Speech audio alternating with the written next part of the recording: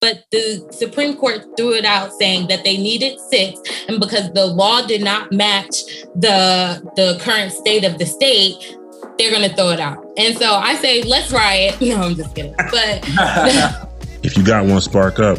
You listen to the Higher Learning Podcast with 420 NJ Events. Let's go! All right. Happy 420, everybody. Welcome to the Higher Learning with 420 NJ Events Podcast. I'm your host, Brendan Robinson. I'm here with my brother, my co-host, my dog, Stan Okoro. Stan, what's up, baby? What's going on, brother? Chilling as always, bro. Good to see you. Always. We got a special guest on the show tonight, okay? One of the first people I actually met in this business, a cannabis socialite, a cannabis activist, the co-host of the podcast, She Blaze. I mean, she's playing some of the biggest events in the cannabis space. I'm talking about the one and only Ice Dawson. Ice, what's up? Hi, how's it going? Hi, you guys. Thank you for having me. Thank you so much for coming here and kicking it with us. We appreciate it so much. Facts. Well, I'm super lit to get into it. And, you know, you're right. We did meet a while back, and it's so great to see how far you came. Like, it just shows how quickly you can move in cannabis, and I love it. For sure. No, I appreciate you saying that. Listen, before we get started, you know we got to light one up. I'm not sure if you got anything over there. Okay, here we go. Okay. Got my little doobie. Yes, I'm a smoking girl. Nah, we love it. We love it. So, as you alluded to, Ice, you and I met a few months ago at a networking event. And I told you this before, like the first thing that jumped out to me was just your energy. You know, it's contagious. I'm going to start there. Just tell us a little bit about your background, where all this energy stems from, and kind of how you got started in the cannabis industry. Oh, well, thank you so much. I have to contribute it to being a sativa diva. I like to be up and alert always, like first one up looking around. So that's probably where the energy comes from. I'm also the baby out of my siblings. So I'm always excited, a little bit of an Energizer bunny. But I've worked in cannabis since 2016. I actually got ushered in by my older sister, Dashida Dawson, who is a cannabis to corporate crossover. And it kind of came as like the gold at the end of the rainbow. Like my mother had just passed and she moved out to Arizona, and like my aunt had been a medical marijuana patient since my mom had first got sick, but she was in Arizona and we didn't really know much because we were living in Georgia, and we went all different places, but never quite to the West Coast. And so when my mom died, Dashida went out there, experienced the market, and she was like, girl, this cannabis stuff makes money. And like, as I was already kind of a cannabis consumer out of everybody. I'm probably the veteran in the cannabis consumption in my family. And yeah, I said that. And so, you know, she's like, let's get into this cannabis thing. And I was like, okay, what's cannabis? And she's like, the weed game. And I was like, yes. So of course I'm like, oh, we're going to have a dispensary, we're going to cultivate, we're going to deliver. And it was not like that at all. We actually started a strategic management company, and we worked with some big companies like big MSOs, but also just non-cannabis companies that were always curious about the industry. And we worked for that until 2018. All of our family actually joined the strategic management firm. My sister Imani Dawson, my aunt Latifa, like bunch of us. It was Dawson crew. Mm-hmm. And we sunset that to really focus on the Weed Head and Co. And that is a cross-section of business, policy, and education. And so we actually have a book, How to Succeed in the Cannabis Industry, which is available on Amazon, or you could buy the ebook exclusively at theweedhead.com. Man, that's dope. That's an awesome story on so many different levels, Ice. You know, I love the fact that Dashida went out there and kind of found the gold and said, hey, come on. Like, you know what I mean? That's really dope.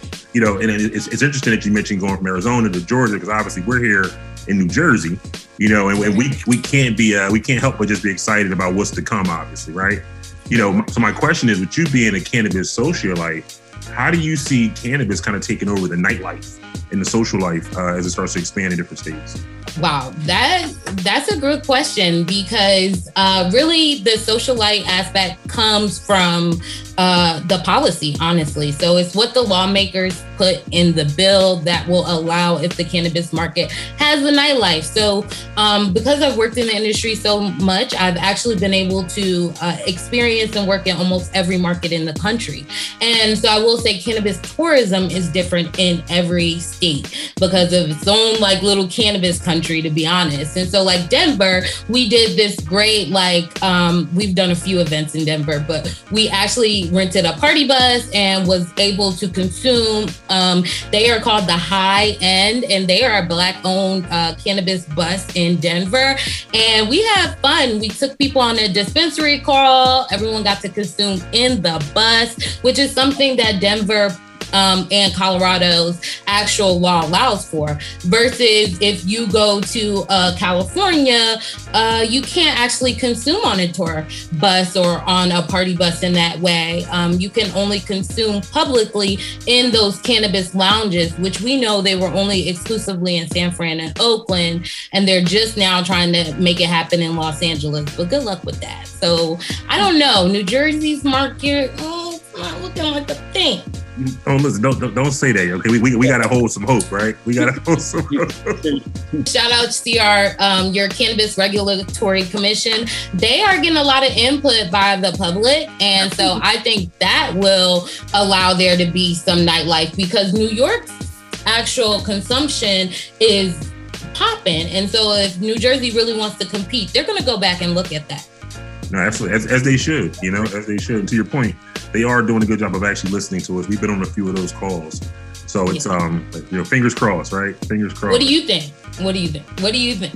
I mean, listen, I think that, me and my brother talk about this all the time. I think that consumption lounges and just the idea of having cannabis as a functioning part of your just everyday life, whether it's going out to eat, going out with your friends, I think it's going to be crucial because we like to do it. We like the environments, we like the vibe, we like the music, we like everything that comes along with it. So I'm hoping for it, but fingers crossed, right? That's right. That's real. So, you mentioned earlier just being the younger sister of Dashida Dawson, who we think is amazing and doing phenomenal work, obviously. Yeah. You two host a podcast called She Blaze. I would love for you to just talk to us a little about the show, some of the hot topics you guys have been discussing. Ooh, well, that tea gets hot. So, shout out to Dashida, my big sis. I call her the Dawn of the family. But she's great. She really helped push me to create and execute on an idea that I had for a long time, especially first going into the industry. So She Blaze is an award-winning video podcast that talks about cannabis news and culture, but it's also from like a real talk woman's perspective and a woman of color's perspective at that. And so, we're going to hold you to some standards and stuff like. And so I ended up telling my sister I wanted to do a podcast, She Blaze, to give a millennial side of the cannabis industry and what's this like being a professional, because I think women in cannabis up until probably like 2019, they were very much so pigeonholed into either super hipster or sex kitten. And we know cannabis is way deeper than that. So I told Dashida about my idea and she's like, I think I can swing it. And so we end up giving a perspective from a older millennial who's 1980s to a younger millennial who was born in the 90s. And you would see if you guys watch it, we oftentimes we meet, but then there is like a seesaw effect because there's 10 years in difference, and in policy that matters, in the business industry that definitely matters. And so we're live on Facebook at noon on Saturdays, and you guys can also binge us anytime on Apple Podcasts, Spotify, Audible. Nah, that's dope. I love that. I love the authenticity. I love the fact that you two are being real from two different perspectives. You know what I mean? So that I'm sure your audience loves it, and we love it just as much. Yes, and the tea that we get into. So I don't know if your viewers know this, but Mississippi, they got medical marijuana passed in their election, and Mississippi was really tricky with this politic happening during this election. Now, it was one of the most like comprehensive patient bills to hit the streets of the South. Like everybody's South medical marijuana program actually sucks. And so Mississippi was really like putting a stake in it, and it was brought to the ballot by the people organization out of there. Well, last year when different people in the state bring their own question to the ballot, the lawmakers have an opportunity to bring their own as well, an alternative bill. So they created an alternative bill that looked like the farm hemp bill remix. It was like no flower, no vape, no nothing, competing against that bill that had flower, unlimited cultivation. They were looking like Oklahoma with the ability to get a license. Oh, wow. And they passed it. They passed the right law that the people brought. Well, a couple weeks ago, Mississippi Supreme Court overturned that election ballot due to technicality in the actual law that was from like the 1990s that didn't relate to what's happening in the state. So they had to get 6 congressional district signatures on their ballot. But because of the census, they lost 2. So there's only 4 congressional district signatures they could get. They got that, but the Supreme Court threw it out saying that they needed 6. And because the law did not match the current state of the state, they're going to throw it out. And so I say, let's riot. No, I'm just kidding. But just ratchet. So hold on. So like this is the kind of game you guys are giving up on this podcast. Oh, yes. Oh, yes. Okay. Yes. We give all kind of tea like that. And, you know, we talk about policy, but we also talk about MSOs, culture and product. A lot of celebs are getting into the industry right now, throwing funds around, this million, but they're companies that in cannabis are worth a couple billion. You know, it's things like that gets real tricky. Wow, that's real. I mean, and speaking of things getting tricky, you know, we're seeing cannabis be more and more accepted throughout the country, as you just alluded to. But, you know, we're still seeing that Black folks have less than 1% ownership. You know, we're all social equity advocates here, but, you know, it really just begs the question, Ice, from your perspective, what should social equity look like in the cannabis industry? Well, it could look like a lot of things because cannabis is unlimited.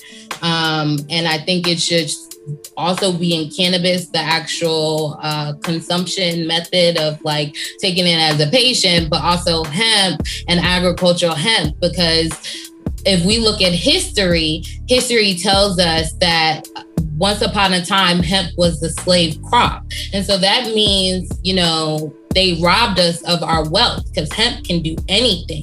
And so when they outlawed it, they robbed us. And I will quote Dr. Rachel on that one. She does a great cannabis history lesson about it, because a lot of us as black and brown people, we don't know that like our history is rooted in cannabis.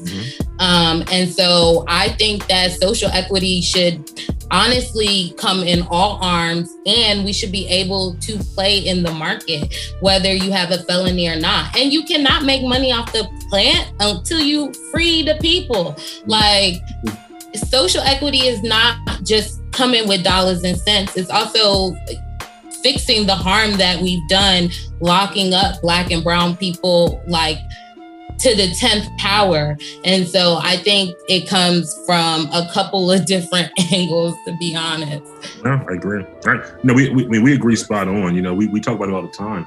When these MSOs go to these counties, these municipalities, these towns, and we're seeing that there's folks who are locked up behind bars, in some cases 23 hours a day, over a plant we're smoking, a plant we're making money off of. You know, it's some bullshit.